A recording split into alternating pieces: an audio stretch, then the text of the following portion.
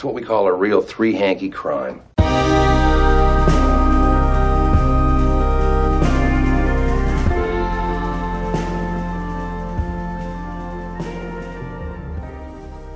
Hey, you're listening to the Lodgers Sordid Cinema's Twin Peaks podcast. My name is Simon Howell. I'm joined, as always, by Kate Redebaum. Hello, everybody. And we're very excited this week to be joined by Jessica Bardsley. Hi. How are you doing? I'm great. Thanks for having me on the show. Fantastic. It's not often I get to have a conversation about Lynch and Twin Peaks with not one, but two Harvard doctoral candidates. That's right. Yeah. Harvard in the house. Yes, sorry. Right. Sorry, I meant a conversation between fellow Harvard doctoral graduates. Obviously. Simon, you can have an honorary Harvard doctorate. I've decided I have the power to grant that, and I'm granting you one right now, honorary. Can you grant them to all of us? Yeah. I will grant it to you and then to me, and then we can all be done with this horrible thing that is getting a PhD, and it would be great. Oh, man. So before we discuss anything else, I have to mention the fact that I happened to look at the iTunes feed again. I have this issue where I forget to look at the American iTunes feed versus the Canadian iTunes feed based on what the search result turns up. And then I noticed that we had two new reviews on the iTunes, and they were both very, very nice. There were a lot of stars. I think like 6 stars each. I didn't even know you could do that. Wow. So, I mean, it was basically all the stars. They were very nice words, so thank you, kind, gentle creatures. We would love to personally, I would keep doing it even if I knew everyone hated it and no one was listening, but I know, Kate, you really appreciate words of praise. So I think you just hit the nail on the head as to why I'm putting myself through a torturous PhD. And so it's the desperation for praise. But no, it totally, the reviews were really lovely. And I mean, this is work. I mean, Simon and I take time every week to put this together, and it just for my own sense of morale, it's very appreciated to know that people like the podcast. So that's great. So this is a big week. We totally forgot that May the Giant Be With You is a double episode, and I also completely forgot that these are both Lynch-directed episodes we're talking about. After this, there's only 2 more of them for the entire rest of the show. So yes, we are going to be talking about May the Giant Be With You, written by Frost and directed by Lynch, as well as Coma, written by Harley Peyton, and once again directed by Lynch. There's so much to talk about in these episodes. We will try not to just list off things that we thought were impressive and hopefully get a little bit more into the nitty gritty. Now, Jessica, what's your relationship with Lynch and Twin Peaks? How long have you been engaging with this stuff? I saw my first David Lynch film when I was in high school. I saw Mulholland Drive, and I had no idea what I was getting into. And I was both like terrified and confused, but also kind of liked it. But I think it wasn't until I went to college that I then was sort of more curious, and then I saw Eraserhead, and I really loved that. And I discovered Twin Peaks, probably sometime in college, and I, watched it, and then since then I rewatched the series once or twice. I don't know, but it's funny. It's like I think going back and rewatching, there are things that I really love about it, and then things that I feel a little like disconnected from, I guess. Or it's like kind of revisiting a past self or something, like some part of me that was more of a fanatic at another point and now is kind of interested, but then still, maybe this is what a film studies PhD does to you. It's absolutely. It like alienates you from all your interests or something. Actually, it's funny that you say that, Jessica, because I was talking to somebody recently about recording the podcast and saying that I had like kind of a realization after Simon and I had started this project, which I did not count on, which was basically what you just said, which is that when you go back to watch something for the purposes of something like this podcast, you have to take a kind of slightly different stance on it than you would if you're just watching it as a fan, right? And so there's been a bit of it threatens your relationship to the thing in a certain kind of way. And I realized a bit late that really is going to affect like what it's like going into the new episodes, which is interesting, right? Because I kind of also would be happy to just sort of sit in front of the TV and like ooh and all over the new episodes. So this is a very different. This is going to be very different. even like seeing, I don't know how you all have been watching them, but I've been watching them through this like Xfinity account I have, and they're all like on. And at the beginning, there's actually a little trailer for the new episodes. Okay. And it's like, and it's video, 16:9. and actually they're different ones. But, they just say like the return, and sometimes there's like, a kind of landscape. It seems to have a similar sort of feeling, but there's something that feels different because it's also a, video. Yeah. So there are these things that kind of mark, the kind of old Twin Peaks, and you can already tell the new Twin Peaks is going to have some very,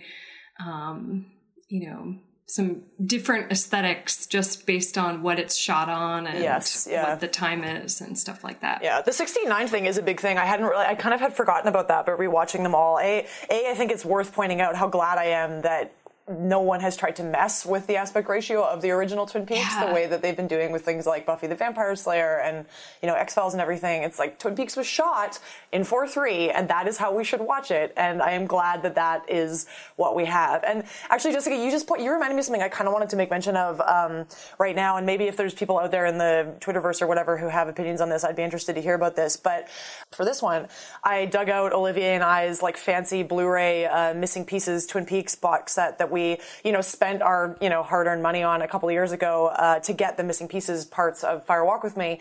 And I'd just been watching these episodes on Netflix, and I went back and watched the May the Giant Be With You episode on the Blu-rays. And I am not sure, but I suspect that there is something going on with Netflix maybe having sort of slightly toned down the color a little bit, or like just the way the quality is on Netflix. Like it's like it is technically 1080p, but because it's streaming, it's a little different than what you get on a Blu-ray. The colors on the Blu-ray are noticeably stronger, particularly the red filter that they're, Twin Peaks infamously use this really strong red filter. So everybody's skin has like a kind of orangey reddish cast, is much more noticeable on the Blu-rays than it is on Netflix. Like it's quite a difference actually. So anyway, if anybody else has noticed this, I'd be interested to hear what people think about it, but that's enough. Well, the other thing that's different too, or that I've noticed in rewatching is, when you watch the DVDs, you have the log lady before every episode. Yeah, and the log lady. I don't think it's on Netflix, and it's also not on the Xfinity that I've been watching, and it is a different experience. Yeah, I mean, it's interesting. So is that how you saw them first, with the Log Lady intros? Because that's how I first saw them. They were not on TV originally, those things. They were added they were added for like a later, oh god, this is easy enough to look up, but they were added for like a later, maybe a rerun or something of them on television. I think Lynch went back and shot these, but anyway, so I did not watch them with the Log Lady intros the first time around. I don't really have like a relationship to them, but then again, I know some people totally do and like really love the Log Lady intros. So yeah, so you're missing them? When I went back a few years ago and rewatched the series, I didn't watch with the Log Lady intro, so I've sort of had the experience of not seeing her. It's just like additional content that, makes her more of this really full character.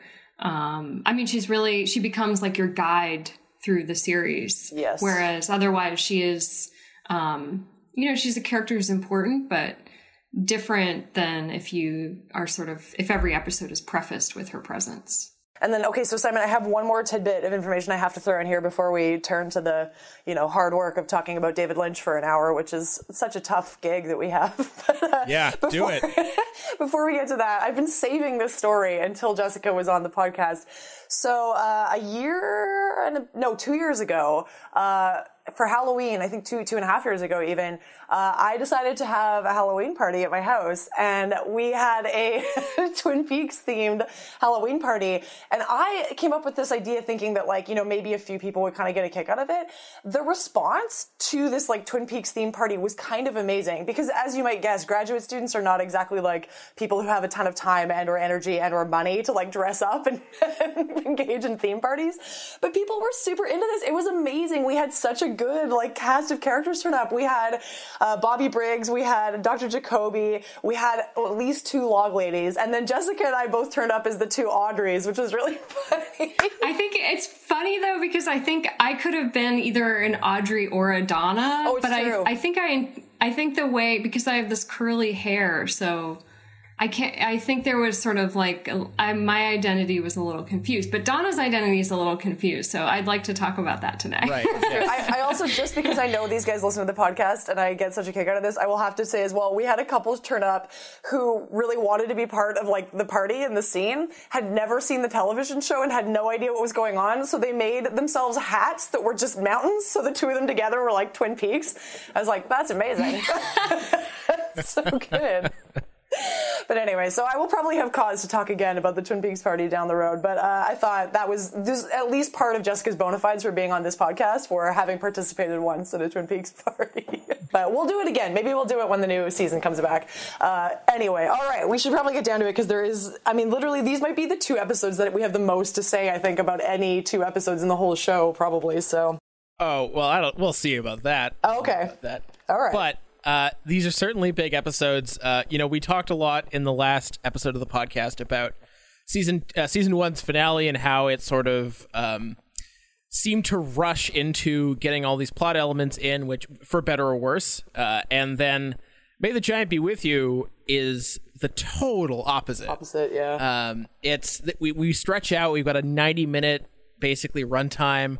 I was watching the credits and I noticed, they've got the full credit sequence this time. That's when I actually realized how long it was going to be. And yes, we open with that very what's the word I'm looking for? Languorous sequence of Cooper on the floor and the ancient hotel employee. There's a lot of weird comedy. But what there isn't a lot of is racing through plot. That pace that I think Ricky was missing in that last episode is definitely back. So God, where do we even start? Maybe we should start with the giant and his proclamations. His clues. His 3 things he's going to say that are actually 4 things, and I know that because I wrote them down. It really, what I noticed about this episode is that the last few episodes previous didn't have a lot of those, as you called them, Kate, talismanic proclamations. And then suddenly in this episode gives us like 8 new ones. Well, we definitely get the owls are not what they seem is finally actually pronounced as a thing. I have to admit, even just starting with this question of like the clues or whatever we want to call them of what the giant says, there's something really fascinating about the fact that when you start watching season 2, this episode particularly I think puts I don't know, it belies, I think, the narrative that has developed just over the years for a lot of people who think about Twin Peaks with this idea that season 1 is great and season 2 is bad. And you hear that a lot, right? And it really is not true. I mean, and any diehard fan of the show kind of knows that it isn't until later in the season that things start getting problematic. But so many of the elements of the show that are like really, truly iconic and are part of the myth and the legend of Twin Peaks don't start until the 2nd season. I mean, a lot of them start right here, right? Like the owls are not what they seem. Oh God, I can't do them off the top of my head, but I know there are sort of at least 4 more things. Oh, Meals on Wheels is another one that comes up here that's amazing. But yeah, I don't know. Jessica, what are you thinking? Yeah, I mean, I had a similar feeling where I agree with you in terms of there's this kind of false idea about where season 1 ends and season 2 begins. But also, I think in terms of these clues, I mean, something I've been thinking a lot about in rewatching this is, I know in an earlier podcast, you guys have talked about the genre of like the mystery or detective genre. But part of what's interesting to me is thinking about how clues and particularly objects take on this kind of this other meaning. Objects become more mysterious or powerful, and even things that aren't objects, even the owls, which aren't what they seem. There's the log, and that it communicates, and we see in the 2nd episode that it has a message, and But even, you know, with Cooper's ring and trying to understand what does it mean that his ring's gone. So yeah, I definitely think that these kind of clues have a way of transforming everyday objects into kind of harbors of significance that are kind of take them out from the sort of mundane, ordinary world. Yeah. And Lynch makes it seem so easy almost, right? The way that he manages to take some totally mundane thing and make it so strange. And it's unbelievable how easily he does it. It's not easy. It obviously isn't easy. It's work and it's incredible skill, but it feels sort of uncannily like obvious almost how easily he does it. But anyway, sorry, Simon, go ahead. What I found, I think, maybe most noteworthy about these episodes is that the first season has this relatively uncomplicated scheme where you've got this gaggle of small townspeople, most of whom are either good or bad, and they are coming up against this obviously very bad thing.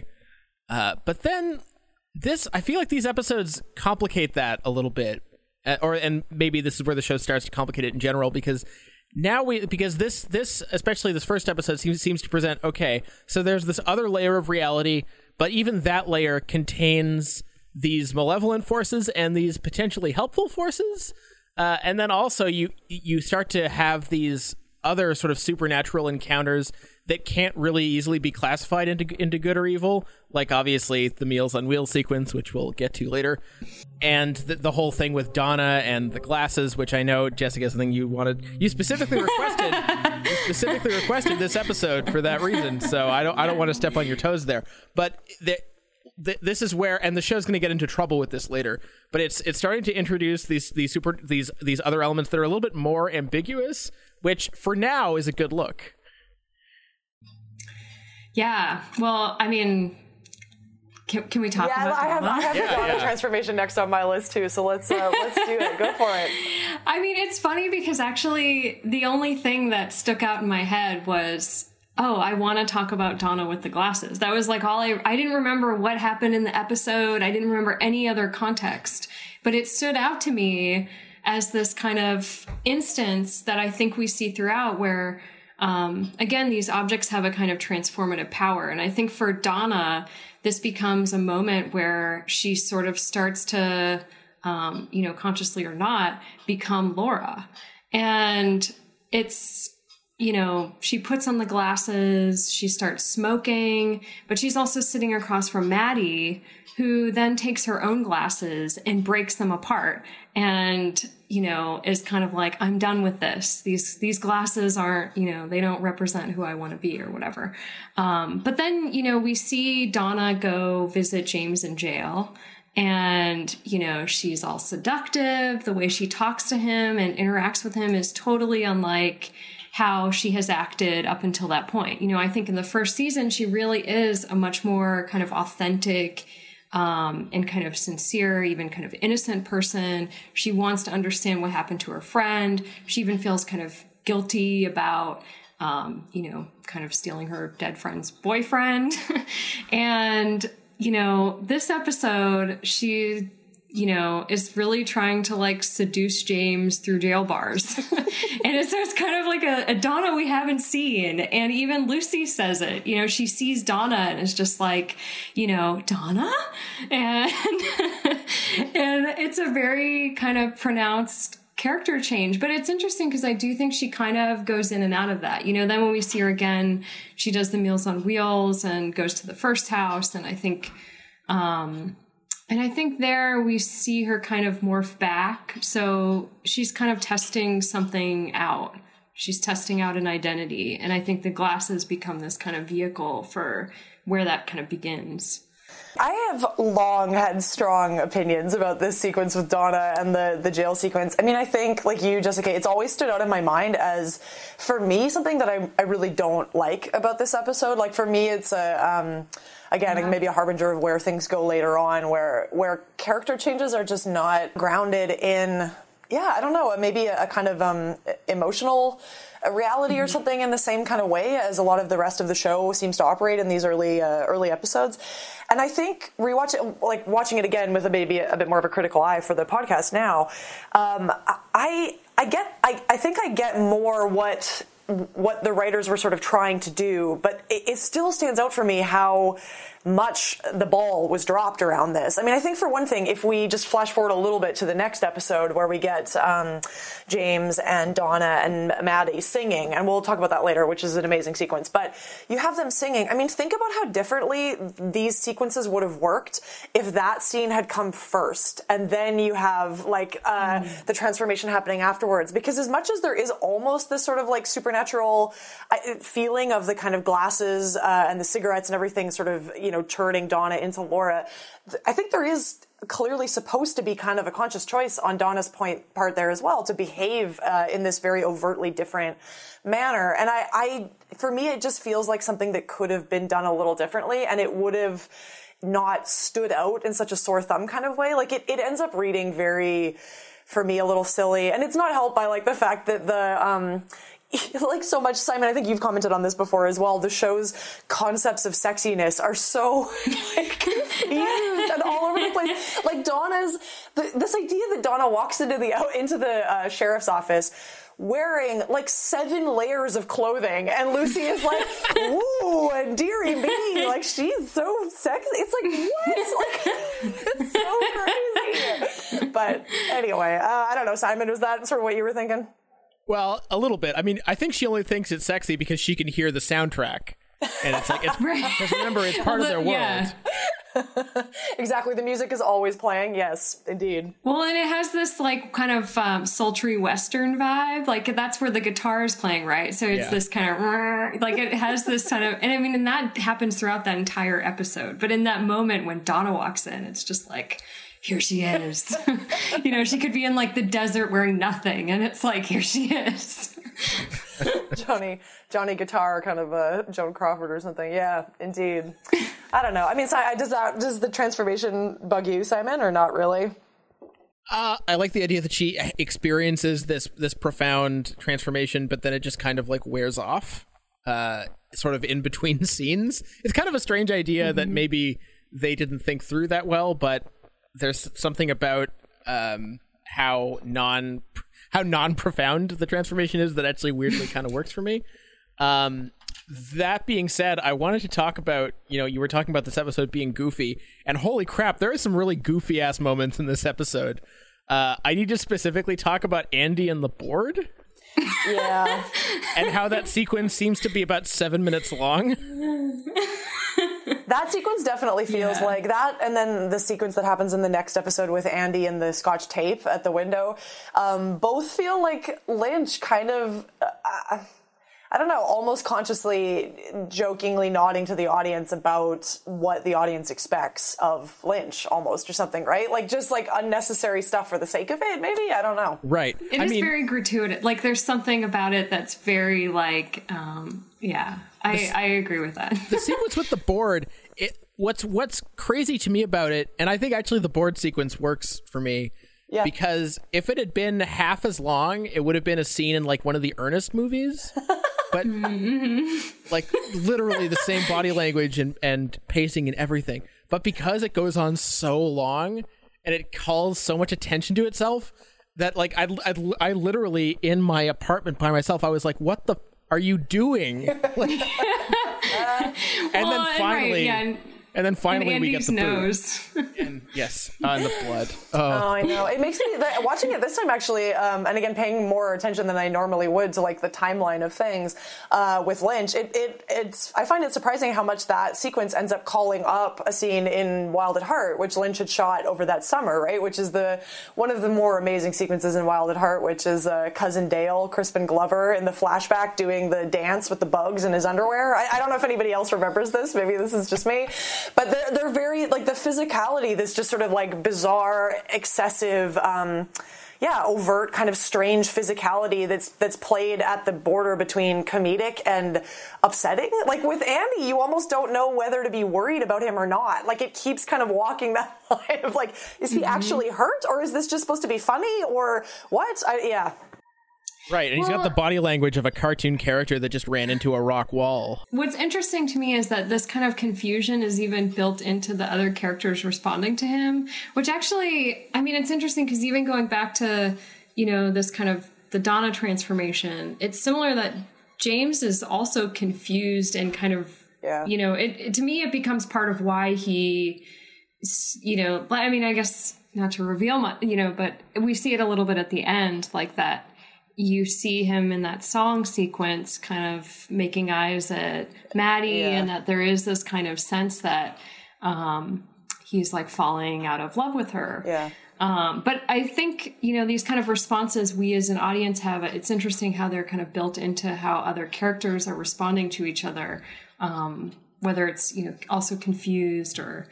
and there are also obviously instances where that doesn't register, but I think these are kind of interesting instances where the kind of disorientation we feel is like also mimicked in the actual kind of goings on between the characters. Yeah, I wanted to, because you just reminded me, I feel like I didn't actually say what I meant earlier in terms of this, trying to explain what I was talking about with the transformation with Donna. I had read a review of something talking about the finale in the previous season, and somebody makes a comment about this really short moment where you get James looking at Maddie and Donna sees James looking at Maddie, and it really is like just a few seconds long.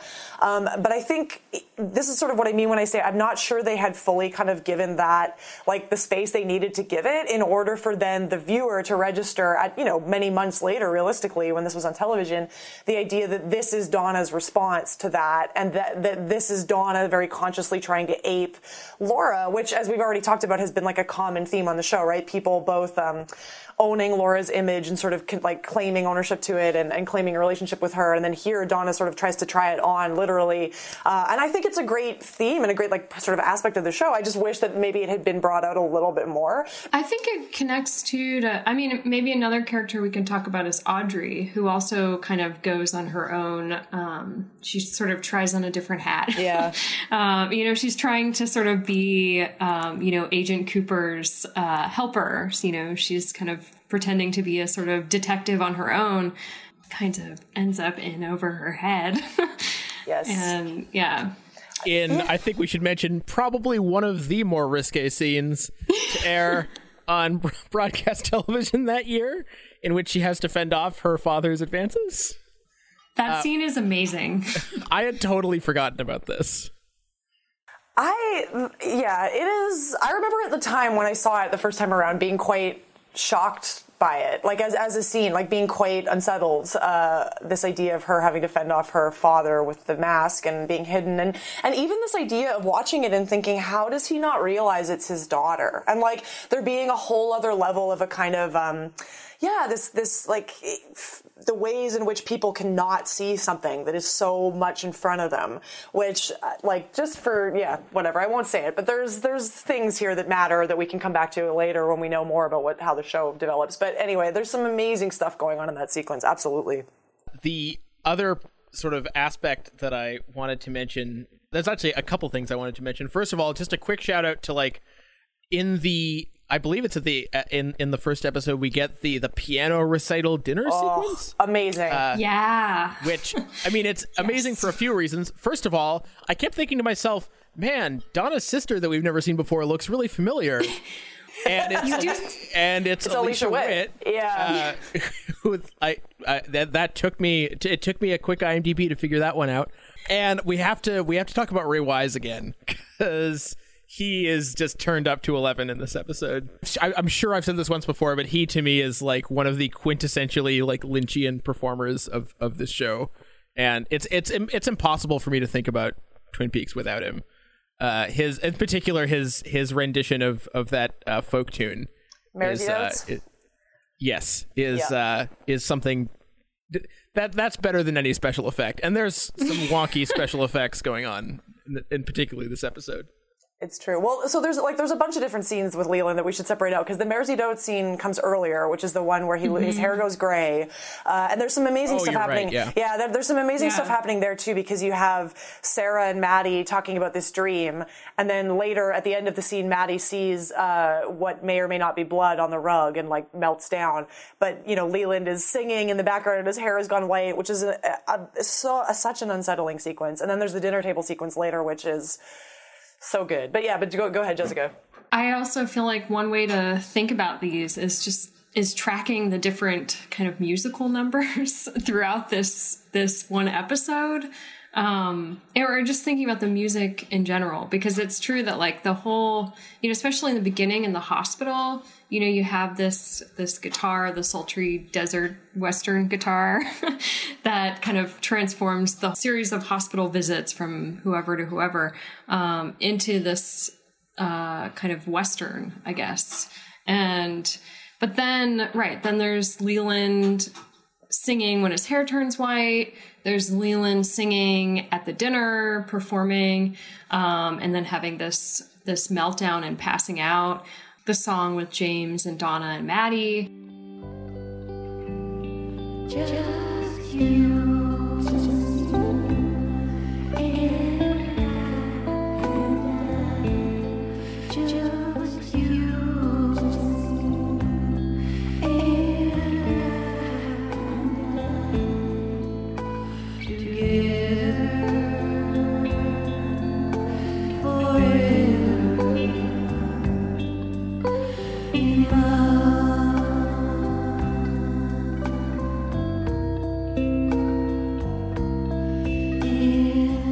Interesting to me because even, earlier we also, like throughout the first season, we also have, like Julie Cruz singing, like this kind of way that music becomes so much a part of the kind of ambiance and atmosphere of the film and its mood.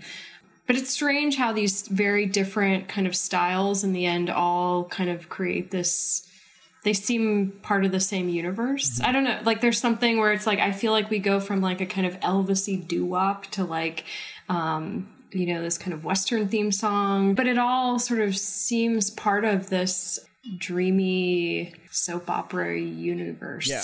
I think what really helps is like if you ever get a chance to listen to the full Twin Peaks archives of music, there's like 9 hours of music.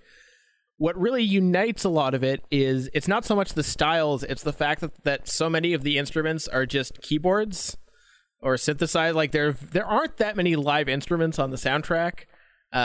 And they're all produced pretty much the same way. No, they're all produced exactly the same way. They all like it has the feeling of like sort of like an orchestra in a box or something, and you're getting different presets out, and they all kind of feel like they were packaged together, even though the styles are very different. You don't ever hear any music that's out of character, even if what you're hearing is like tonally or genre-wise completely opposed to what we just got in the previous scene. So it's kind of a neat trick. Yeah. It maps, I think, nicely onto this idea that even within one scene in the show, you can have such dramatic shifts in tone. And if people like Lynch are at the head of it, it not only works, like it not only works, period, it works really, really well. And like we can come back and I have maybe some examples of that we can talk about, but I wanted to add for the music stuff that there's just an interesting kind of tidbit, which is that prior to the show returning, this episode, which aired September 30th, 1989, I think, on September 12th, the album had come out, which was called Floating into the Night, which is like the Julie Cruz songs, where they had written lyrics. I know they'd written, Jessica just made like a hugging motion because I agree. I feel that it's like this music is you want to hug it. It's everything about the show. It's so affecting. It's so beautiful. Inside it. Exactly, right? And the Julie Cruz vocals are so much attuned to the show, right? Like, and even at this point, I suppose we should point out that I think at this point in Twin Peaks, like Julie Cruz has not made. Have we heard her singing on the show? Can anybody remember? Yeah, she sings especially. Yeah, in the first season, she sings she's at the Roadhouse. Yeah, she sings at the Roadhouse. Oh, that is in the first one. Okay.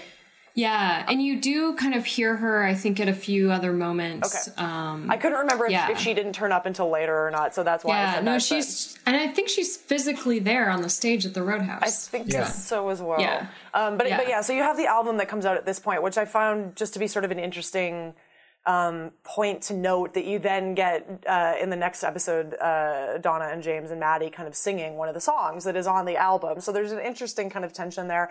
I still haven't finished the book, so I don't want to talk about it really at this point, but that you also over the summer got The Secret Diary of Laura Palmer, which became a New York Times bestseller and is written, like from the perspective of Laura. And just so people can follow the narrative here, like in the book, you're given a lot of backstory about Laura's life and a lot of kind of details about this relationship, if you want to call it that, with Bob that's been there in her life the whole time. But it's all just clues that sort of point towards who could or could not be the killer. It's very much like the show, right? I mean, you end up later reading the book knowing who the killer is. It reads a very particular way, but it doesn't tell you anything. So anyway, I just wanted to throw that in there as backstory as well. Yeah. One more piece of backstory, since we're talking about music. The second season of Twin Peaks coincided with, on the very same network, the first season of Cop Rock. So I knew you were going to get that in there. That. And hey, let's be careful out there. Let's be careful out there. We had a 187 at the 7-Eleven on the corner of 4th and Main. Two Caucasians of the male persuasion put a bullet through the cashier's brain. While we're talking about maybe the more kind of reception stuff around the show, I wanted to get in here as well the fact that there was like a bit of a boost in the ratings for this episode too, presumably because audiences were suspecting or hoping that Laura's killer would be revealed in the opening episode. And so you get some of the higher numbers that you've gotten on the show in a while. I think there was like 19 million viewers, and then when Laura's killer is not revealed, you get a pretty big drop the following episode. It goes down to 14 million, which the previous season they might go down by kind of like 1.5 to 2 million per episode. This was like 5 million almost, so that was definitely one of the bigger, more noticeable drops that they'd had, unfortunately. Well, it's interesting because it's like you this is where I'm having trouble separating I think this is the end of the first episode in the second season, where you kind of do know Laura's killer, but you also kind of don't. Well, by the way, we don't. We were not. This is spoiler free. Hey, so don't just because we. No. I know. Okay. I know. I'm not going to. No worries. I couldn't remember if we told you that. I guess what I'm trying to say is that you have an image of someone who is presented as the killer. You know, like the end Bob? of that first.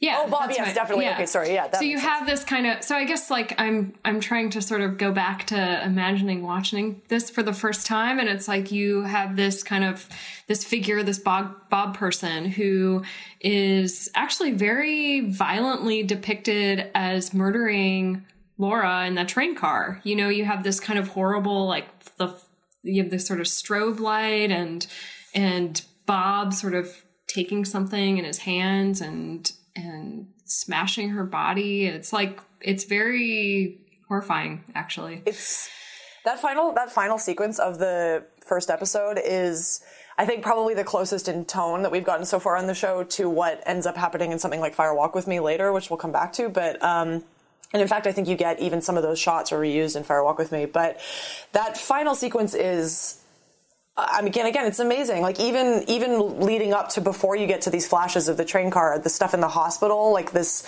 very Lynchian trademark of the flickering lights in the hospital. The hospital's deserted, these long empty hallways, and all of a sudden the camera starts racing down the hallway, and Laura and Ronette's hands start raising up. I mean, it is still to this day watching that episode, I can't help but get goosebumps. And I think the other important thing about that bit at the end is, you also get more than a kind of this clear shot of Bob killing her. You also get an implication of Laura's role in this being less clear cut than simply victim, right? I mean, she almost is sort of this horrifying figure herself. Like you get her screaming and the shot of the blood on her face with the teeth bared, and it is a remarkable image. Again, I don't know. Yeah, Simon, do you have thoughts about that scene? Well, oh man, the thing that you really value about Lynch directing these episodes, besides the pacing, is just no one else can quite get those ruptures that he does. He tears a hole right in the fabric of this cozy, cocoony universe and just goes to this other space. And that last section of May the Giant Be With You, it's almost like a snuff film. Like it feels wrong. I think it feels wronger than anything we've seen up to this point, which is saying something. And in other scenes, like when Ronette sees the composite of Bob, and it comes slowly into focus, and then like as always, the lights flicker and everything just goes to hell. No one else can really seem to muster, like, other directors do bring things to the table, but I don't think any of the others can really rival sequences like that for just primal terror. Well, I think there's something important too here that we can keep talking about later, because again, it's important for Fire Walk With Me, but this idea that I think it matters that, you know, Lynch and Frost would have been no doubt aware that audiences were expecting to be told who killed Laura when this episode came back to television. And not only do you not get who killed Laura, plus the kind of endless joke of the pace being slowed down and down and down and down, and like we may never know who killed Laura. Not only do you get that, you also get, again, this sort of more and more making murky of what Laura's relationship like to this world is, and to even her own death. I mean, you get Jacoby earlier in the episode saying, this thing about how, you know, Laura had made peace with the idea of dying, and it wasn't that she committed suicide, but it was that she sort of put herself in a position to be killed, which, I mean, to be honest, like if we this is a longer conversation maybe, but this idea of even saying something like that, I think opens up a really difficult, like, political can of worms. I mean, talking about rape and sexual abuse and victimhood and trauma and all of these things. And from my perspective, I believe that Lynch and the show are absolutely on the right side of that argument and are very much figuring out ways to deal with this idea of what it means for the fact that a victim does have agency, and that agency isn't always so clear cut and isn't always going to put them on the right side of some like innocence banner. I mean, I think it is really important that the show is doing this kind of work, but I also think that there is almost a level of, I mean, sadism is too strong, but there is a very strong pushback from people like Lynch here of, you just want to see who killed Laura. Well, instead, we're going to subject you to these horrifying sequences of her being killed. I mean, those are two, you're expecting one thing and you're given something very different. And I think that maybe has something to do with why the numbers dropped so much the following episode. Well, it is actually really interesting. I mean, I think this question of Laura's agency, or sort of her, you know, did she want to die? Like this, I think it's really interesting because I think too, like as we learn more about Laura, and even as we see Donna and Audrey, you know, pursue their own paths, to me, it also becomes a lot about thinking about girlhood, I guess, and like kind of, you know, teenage adolescent, you know, this kind of moment of sort of like becoming a kind of sexual person as a woman. And then also, you know, within the context of this kind of like small town, I'm not sure that it qualifies as a suburban town. Maybe it does. But I think there's something about it that it almost seems like this desire for sex and violence and drugs and all this becomes a way of trying to show agency. And I think it's pretty interesting. I mean, I think that's also part of what we see kind of Laura or Donna trying out. It's like, you know, it's a kind of way of trying to think about herself and her own desires and identity and all that. Well, and also the weird question that we haven't addressed yet, which totally plays into what, and there's no answer to it, so it's not like we have to talk about it a lot, but the fact that Audrey, her like escapade up to One-Eyed Jack's, there's a very weird structuring absent question there, which is the idea that, you know, if Audrey wasn't confronted with her father, would she have just slept with somebody else, right? Like it's, you know, like this question that the show very much puts out there and then completely backs away from. Like Audrey manages to spend a good amount of time in this place without it becoming a problem, which is interesting in and of itself. But like, it totally, Oh, go ahead. Or like, is she just sleeping with people between scenes and we're not hearing about it? Like, Indeed, yeah. It's totally a possibility. This is also all complicated by the fact, and only made possible by the fact, that these 17 and 18-year-olds are all played by 25-year-olds. Oh, I feel like, are they 25? I feel like they're 30. I'm like, I feel like they're older than I am. I don't know. You know who's interesting, though, and who really doesn't fit this bill, and it's actually a really fascinating comparison, is Machen Amick as Shelley, who is actually the youngest of the actresses. She was very young. She looks young. She has like an interesting backstory. She emancipated from her parents when she was like 15 to become an actress. And you'd have to look up how actually old she was, but I really think she was quite young when the show started filming. She pulled a Laura Dern. Yes, exactly. And it's interesting because she, again, is sort of the youngest, but in a certain kind of way, she's coded as very much much not dealing with what you're talking about, Jessica, which is this idea of the kind of middle class, like almost upper middle class girls of, you're right, it's not suburban isn't the right way to put it, but a certain kind of class in the town who are in this space of, like testing out sexuality, trying on sexuality as a way to kind of like mark entry to adulthood in a certain kind of way. And of course, Laura is a very different and interesting case because, I mean, as people at this point would have been tracking with the Diary of Laura Palmer, like she started having sex much younger and it was, again, not by her choice. But anyway, so there is that's an interesting thing. But then Shelley gets married at like 17 out of high school. And for her, that kind of relationship to sex is on the one hand, like there is still a very like clear kind of physicality and passion there with Bobby, but on the other hand is very much marked as a sort of prison of domesticity and like banality and this idea that marriage is really, sex is not something that she is fascinated by. For her, it's there's a tainted kind of prison quality to it. Anyway. I wanted to specifically mention actually Shelley and Bobby because they have one of my favorite sort of performance moments in either of these episodes. The hair, yes. The hair, it's so good. Yeah. the little hair tufting is such a cute moment. And like it feels, of all the like coupledom, of all the couples on Twin Peaks, they seem like one of the most authentic because they, like, that's a stupid couple thing that a couple would do is like go up to each other and tuft each other. Like it doesn't make any sense, but it's totally like a thing that a real dumb couple would do. I always really like that sequence because I find the moment at the end where Bobby's walking out of the hospital room and he says it's something like, yeah, I guess I love you, and then he repeats it and he says, I guess I do love you. I find it really affecting. Dana Ashbrook, he gets me, man. Like every time, I'm like, there's something about this way that he's able to move between the kind of goofier registers of like what Lynch is asking him to do, and then all of a sudden find this like real kind of sentiment below it. I find impressive. And I think since we probably want to maybe make sure we have time to move on to the next episode, I wanted to say a couple of my favorite sequences that we haven't talked about yet from this first episode. This may be, like, it's in the running for my favorite scene in Twin Peaks, period, which is maybe going to surprise people because it's not, like, it doesn't have any real of the main characters in it. But the sequence with Major Briggs and Bobby at the diner, where Major Briggs recounts his dream to Bobby. His vision. Yeah. I find that sequence heartbreaking. Like, it brings me to tears every time. I love it. I mean, I think I could talk about that sequence alone for 20 minutes, but I kind of want to hear what other people think about it before I say anything else about it. I think I don't have the relationship to Bobby that you have, so I think I'd be more interested in hearing what you have to say about it. I always just think he seems like such a like Weasley piece of shit, but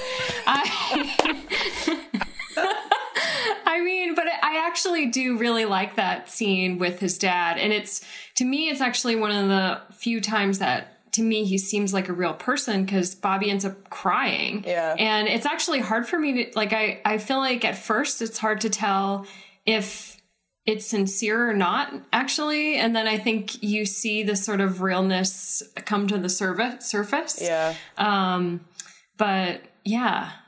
Interesting. I think I don't know. Simon, what do you like that scene or do you find it a bit goofy? Oh, no, I love that sequence. It's so good. Major Briggs is such a great character. And he's one of the ones that I totally forgotten about for some reason and I've just been really enjoying on rewatch. But I think that, something that is threaded really neatly in these episodes and maybe sort of when that sequence starts is a good example of is how Lynch threads like comedy and tragedy and it comes out more in certain sequences, like when Big Ed is recounting the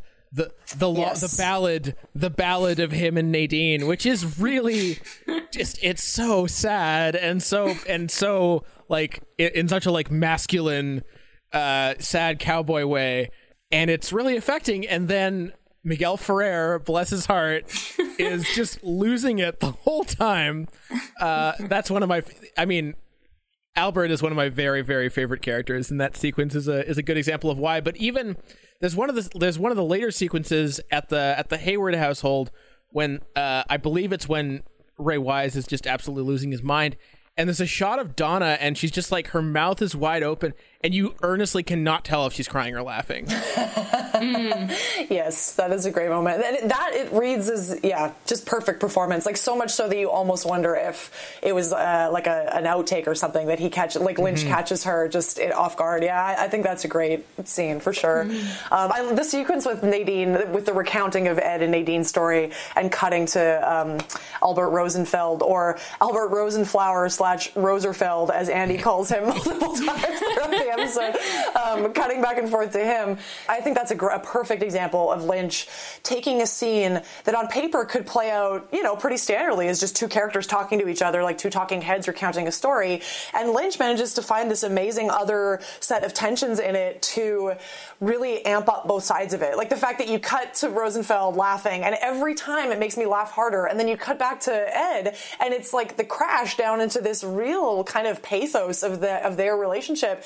It just creates an effect where both sides of that end up feeling stronger or something. And Lynch is so good at doing that.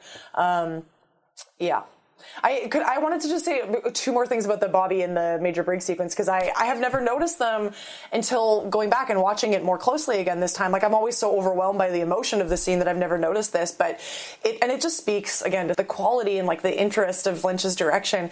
So in that sequence where you have Major Briggs framed speaking to Bobby in the diner booth, behind him, like as Briggs is narrating this dream, behind him you have 4 bodies that you can see each of them going backwards in the booths. And even though there's sounds, like muted sounds of the diner coming from off camera, these bodies behind him are all perfectly still. And like leading up to them, you see them moving. And then in the sequence afterwards from the side, you immediately see the bodies moving again.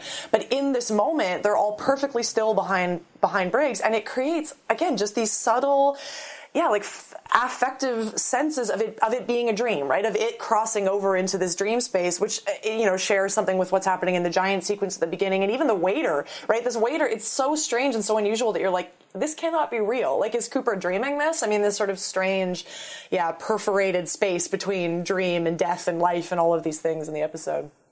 Anyway. Okay, on this note, I do also kind of want to say one more thing. Or I think there's a similar kind of dreamlike quality to that performance with James and Donna absolutely. And Maddie. And to me, that's actually my favorite scene of this episode. Because it's actually in the next episode, by the way. Oh, it is? Yeah, it's at the end of the next episode. It's the final. But you can talk about it. Go ahead. Like, there's a lot less happening in that episode, so we can mix it in with this one. Oh my God. Okay.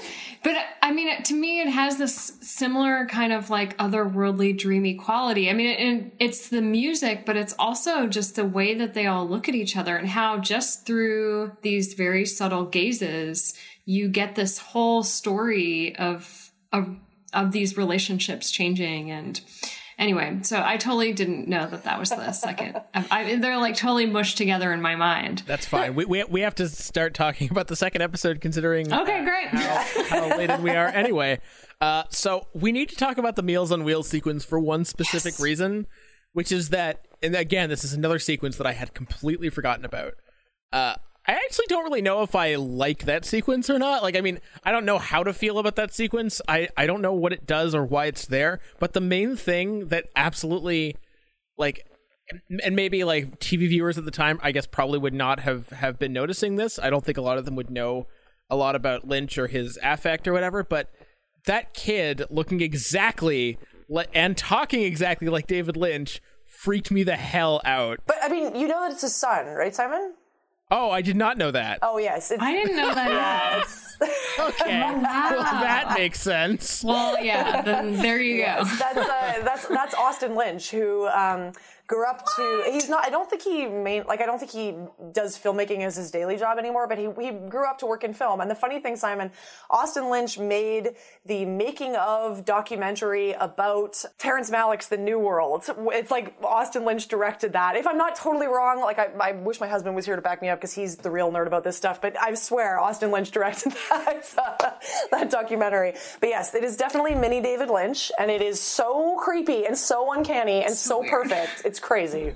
This is what we're like. I feel like a loser for not knowing who was the name of the child that was in one scene of a television series. If it makes you feel better, I didn't know that, and I didn't feel like a loser. So doubling down on the loser for not even knowing. Yeah. Anyway, that sequence, and actually, now that I know that it stars young Lynch, maybe it makes more sense because it doesn't feel like it meaningfully connects to anything around it. Which maybe it doesn't have to. Maybe it can just be a cool, weird, eerie sequence on its own. But again, I feel like this is like one of those portends of stuff that'll come later that won't be so effective. And I feel bad saying that in a Lynch-directed episode. It's a kind of circuitous way of introducing Mr. Smith, right? I mean, that's like ultimately the purpose it serves is, go next door. But there's also easier ways to have done that. So it is this kind of roundabout way of introducing this other character. But I mean, I appreciate it. It's so strange, though, that I don't kind of mind its presence. You know, the creamed corn, and it's there, and then it's in his hands, and then it's not even in his hands. Like, that whole thing is just, it's very strange. Now I'm just trying to imagine Lynch directing his own son on how to hold cream corn right. Like, just make sure. No, I can't do it anyway.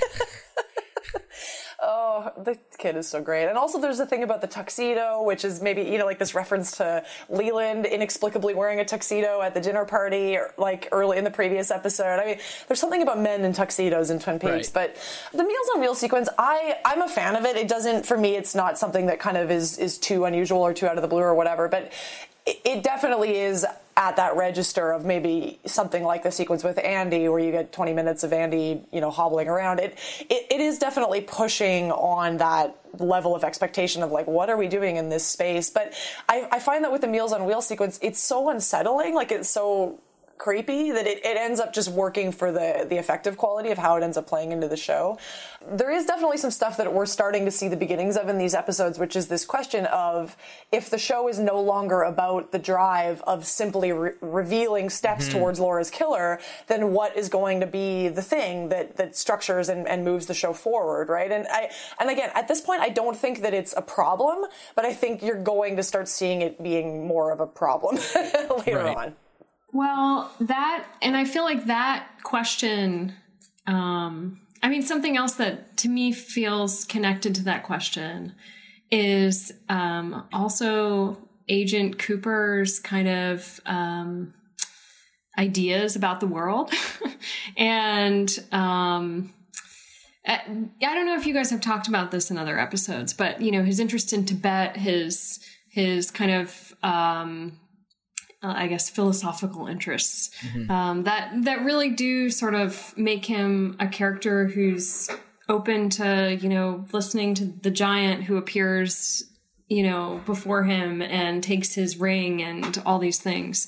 But I feel like this kind of animistic or mystical quality of his thinking, which sometimes seems connected to Buddhism and then other times seems to be his own kind of strange invention. I think this kind of way of looking at the world also becomes, a kind of important question for the show in terms of understanding how things are connected and how the plot moves forward, I guess. Well, you have the interesting line from the giant, right? In the first episode where the giant says, I forget exactly. He says something like, don't try to understand everything all at once or something like that. Mm-hmm. And it almost reads as a kind of, a warning again to the audience. Like hey, cool it, folks. Yeah, exactly. Like, chill out a little bit. Like, we'll get there, maybe remember to see everything else that's happening here and not just this idea of focusing on Laura. And, it's interesting because it's clear that it's a battle that they will lose, right? Like Lynch and Frost will lose that battle and they will have to reveal Laura's killer in, I think, 7 episodes or whatever from where we are now. But, they are still fighting the good fight at this point and trying to kind of say, there are so many other things about this show that are not just about Laura. And I think, Coop is even a beautiful example of that. I mean, I didn't get to say this when we talked about that episode at the beginning, the scene at the beginning of the first episode, but there is something I find it really affecting the moment where Coop has been shot and he's dealing with this, the world's most decrepit waiter, and the waiter has kind of left left finally at some point, and Coop is on the floor. And, Lynch gives him, a couple of minutes of screen time to sit there and imagine what it will be like to die. I mean, to sort of say out loud, like, all things considered, I thought it would be it would be worse to be shot and to be dying, and as long as I can keep the fear from my mind, I can handle it. And it's again this philosophical moment of time and space to reflect on things that that's not a thing you see on television very often, certainly. And I think it speaks again to the quality of the show, like what makes it such an unusual kind of space for thought, even not just television watching. Yeah.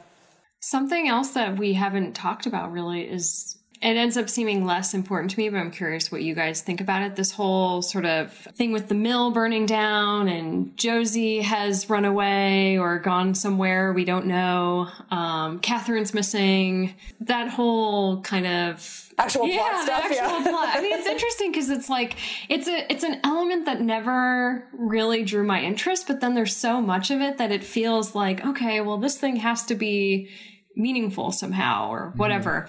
Thinking about the other things that are important aside from Laura's death. Yeah. So yeah, I don't know. I'm curious what you guys. Well, I know that when I talk to other people and I ask them what they love about Twin Peaks, the first thing they say is all the political machinations about the mill. That's the first thing they say every time. Yeah.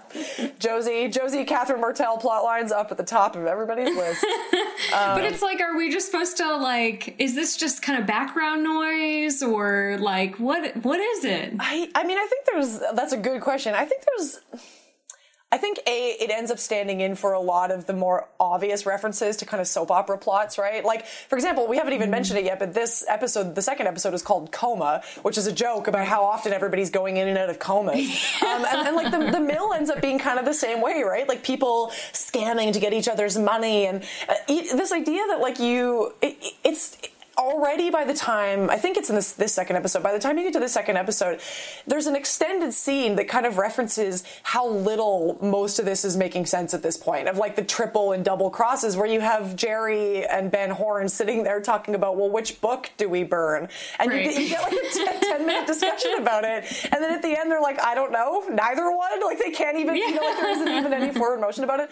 I find that quite funny. So they end up pulling out marshmallows instead? Exactly. But so that's maybe one answer to your question, Jessica, but what do those mill things get you? And I think they get you both. Richard Beamer is pretty consistently amazing as Ben Horn, but these sequences in particular get you some amazing moments with Jerry Horn. The guy who plays Jerry Horn, and I should know his name off the top of my head, I'm embarrassed I don't, but the guy who plays Jerry Horn is another one of those examples of people who really get how to work with Lynch and how to just follow these bizarre extremes of what Lynch is asking for, from an actor. I mean, I think he really gets it, and he really sells some of those scenes in an amazing way. And his clothing is amazing. We haven't talked about it yet, but Jerry Horn's clothing is unbelievable. All of the buttons and the badges, it's amazing. It's remarkable to me that Jerry manages to spend every second of his screen time either eating something indescribable or fondling a tall woman. That's very true. Yes, he is delightful, really, as much as a corporate pimp, I don't know, whatever other bad things he's up to can be. I mean, the other I guess more obvious thing, which I think us looking back at, we've all seen it and we're rewatching it, but I remember the first time I watched it, Ben Horn seemed like a real suspect, and part of it was because also, his implication and these other kind of shady dealings. And Audrey at this point is even wondering, I think for someone who's still watching this, part of Audrey's investigation, I think, becomes, did my father kill Laura? Yeah. And he was absolutely he is a major player in this question. I think the show is very much Ben Horn possibly killed Laura. Absolutely. Viewers thinking that, yes. Right. So I think that that doesn't necessarily answer this question about the mill, but it doesn't, it's not a good, character reference in terms of, his past dealings, I guess. But I think that, that's definitely part of, especially that, scene where, Audrey almost has sex with her father. I think it really transforms how she thinks about him and then inspires her I can't remember the character's name, but the guy who works at Horn's department store. Emery? Right. Yeah. So he is like, you know, laying upside down, tied up, and, you know, Audrey comes in and puts the cord around his neck and is like, I want to know, was Laura here? Was Ronette here? Like, and I feel like really what she's trying to find out is like, is there evidence to suggest that this place had something to do with their death? Well, there's always been, I think even from the beginning, I think in some of the early episodes, you get a hint of Audrey being already concerned that her father had a more than friendly relationship with Laura Palmer from the beginning. So that's been on the books for a while. My thinking about that sequence with the Emery tied upside down is like, did My Own Private Idaho take from that? Or like, was that taking from Even Cowgirls Get the Blues? Or like, there's definitely something in the early 90s about this like really epic kind of, you know, girls dressed up as cowgirls and like ropes and vacuum cleaners and cleaning things. Anyway, yes, that's one of those things. I mean, Kate, it's every man's dream. Clearly, that's what's happening. My favorite thing about Ben Horne in these episodes is that, like, in between all the scheming and the trying to have sex with his daughter and the many things that he does, you know, give him credit. He does take 30 seconds to call the police department and let them know his daughter's missing. Seriously? Yeah, finally people notice Audrey has been maybe 2 days she's been gone. Like, whatever he says, he's like, that his ostensibly like 16 to 18-year-old daughter has been missing for 48 hours. Just maybe it's, I mean, he's like, he's got a glass of wine there. It's not clear if he's upset or not. It's also not clear if he's actually drinking it. Like, anyway, I love that scene. Oh, Ben Horne, he's so great. Richard Beamer is great as Ben Horne. He's amazing. Yeah, I don't know. I'm trying to think if I have other things I wanted to say specifically about. There was one I think other really remarkable kind of stylistic moment in this second episode that I wanted to point out, which is the scene early on where you get Coop and Sheriff Truman going to visit Ronette in the hospital, and you get first that great bit with the turning of the stools, like this awkward encounter with having to redo the stools in front of this girl in the coma, and it's like such a perfect Lynch moment. But there's that, but then towards the end of that, I think you get another one of these really iconic moments from Twin Peaks, which is the image of this sketch of Bob coming into focus in front of Ronette, and Ronette freaking out and moving around in the bed. And to this day, I still find it a really remarkable thing. At the end of that sequence, as Ronette is kind of seizing in the bed, I think Coop says, you know, are you back in the train car? Because she's saying over and over again, train. He says, are you in the train car? And the lights in the room cut out for a second, and you hear a sound that is almost like it's building up to the sound that was the sound Bob makes at the end of the previous episode, this like manipulated kind of guttural scream thing. And you get almost a hint of it in this other, and then the scene cuts. It's like you don't even have time for your brain to register it as something that's actually happening, like whether this is a flashback or whether the lights have literally gone out in the hospital room or what's happening, and then it's over. And I think that's an amazing thing. We should be just about wrapping up. There are two things I wanted to address, though.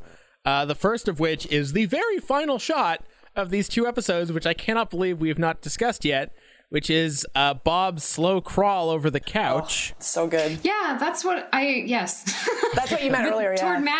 Toward Maddie, right? Yeah, which is one of the scariest images of anything that I can recall in any media, and certainly on this show to date. Just what a shot that is. It's the stillness of that image and how long it takes Bob to get to you that always gets me. And that, like, I can't imagine being a TV viewer at the time in 1990 and not just being totally scandalized by that and wanting to watch every single second that followed. But, you know, I'm also not like normcore 1990 America, so I don't know. Anyway, that's such an amazing shot. It is an amazing shot. Well, and I think that Maddie's character, I mean, she's interesting because it's like, I mean, kind of like Laura's mother.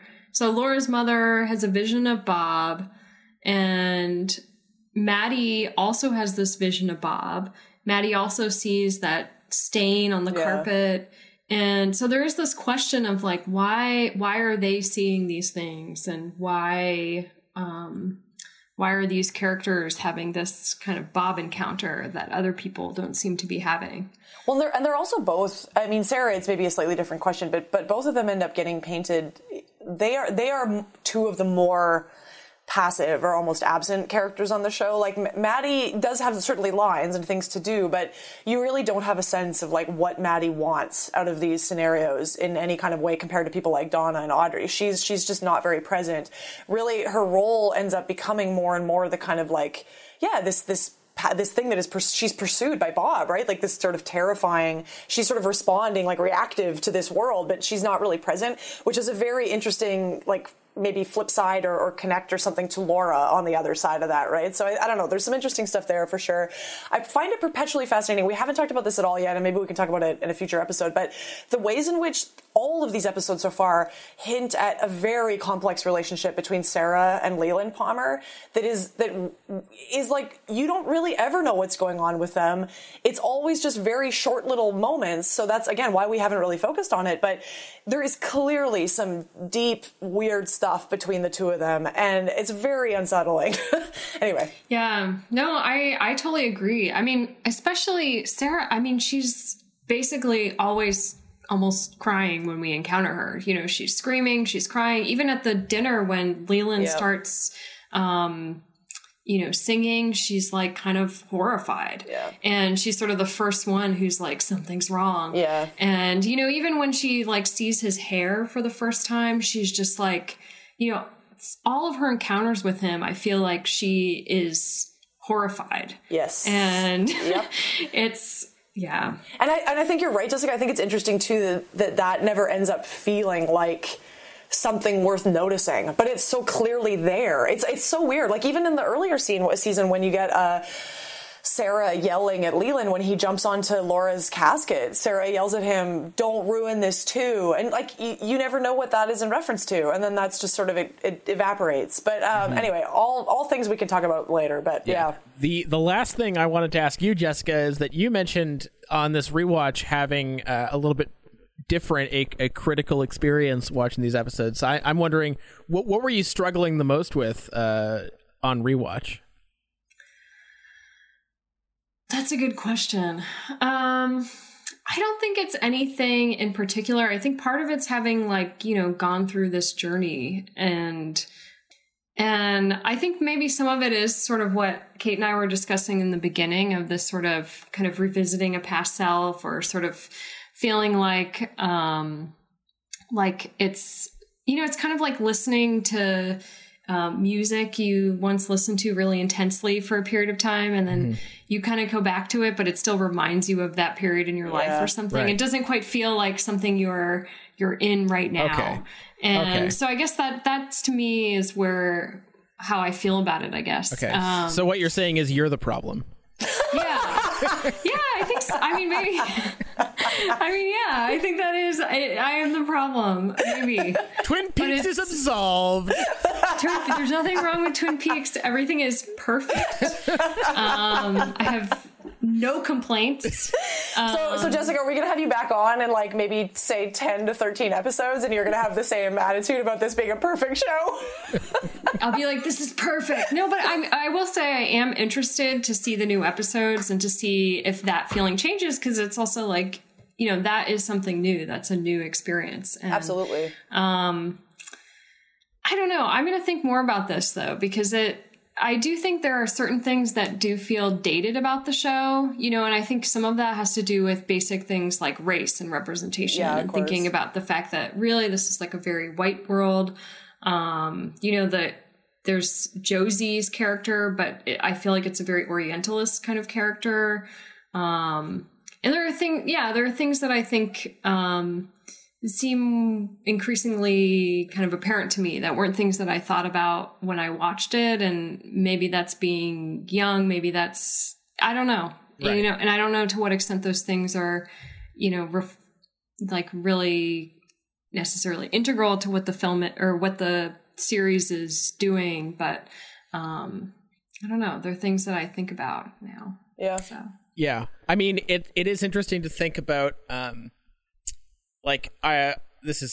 I'm just thinking about this because I'm literally just about to record another podcast on the same subject, but I was watching the new King Kong movie. I know this sounds random, but like that movie is so casually diverse. It was not a priority of studios at the time, whether television or film, and it certainly is. It is interesting to revisit that now, and also in the context of Lynch in general, because I know that he has been criticized on these grounds, possibly rightly, on the subject of diversity, and that's something we can get into in the future, I'm sure.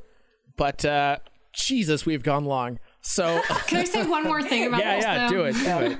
Just one more thing. Well, I think it is really complicated because it's like, I think one of the questions I would have for like Lynch's kind of approach to horror, I guess, is, how does it,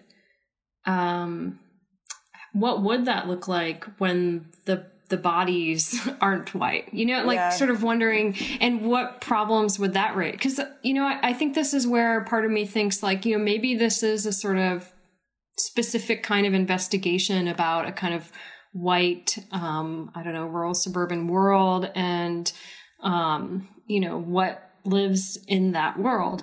And I don't think there's anything wrong with, narrowing and like one's focus in that particular way. But I think, I feel like it's not intentional, but I do think that in some ways it makes more sense as that. But I still think there are other ways to it's like someone like Lucy, like her character could be anyone, so I think there are things like that maybe the casual diversity could be meaningful, but I also think that like, I'm not sure how David Lynch's approach to horror would translate, and what problems would that bring? I wanted to add, because there's an interesting, Simon and I actually recorded a podcast about this once upon a time, which was talking about Wild at Heart. And there's an example of something like that in Wild at Heart, where you have a character who's sort of, I don't think he even has a name, but an African-American actor plays this character, and Nicolas Cage, like, encounters him at an event early in the film. And due to some backstory you never really get, or maybe you do, I don't remember, but Nicolas Cage, like, beats this guy to death, basically on screen, and is sent off to jail for it. And it's a really strikingly unsettling moment, maybe for the fact that there aren't so many African-American actors in Lynch's films.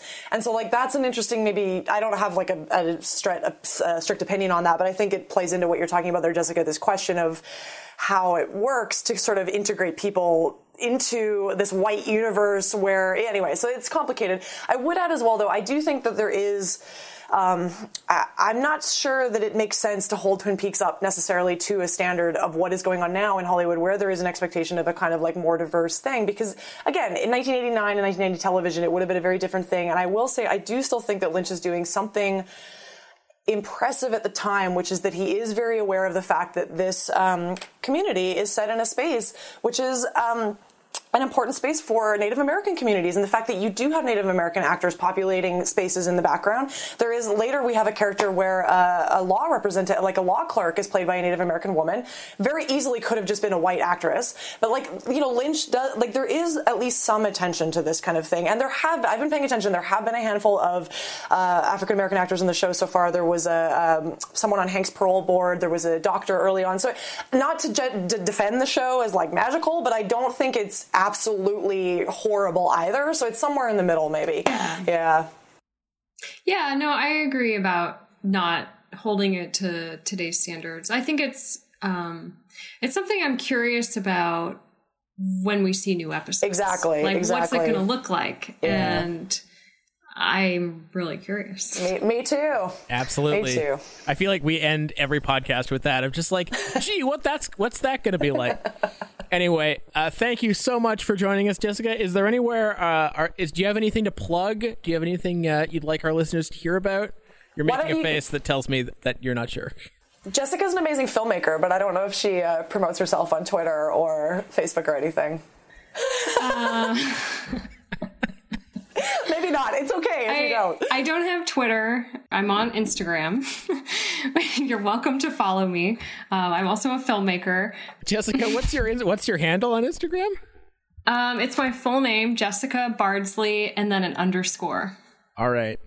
And I'm on the Twitters at HollowMinds, but I must once again caution everyone that I mostly just yell at you to be a socialist.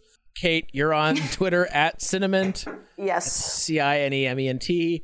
And that's just about it for us. Please review, rate, share all the things, share the podcast. We do it for gratis. So, do what you can to help spread the word, and that'll be enough for us. And thank y'all so much for listening. We'll be back to discuss the next couple episodes next week. Thank you for listening.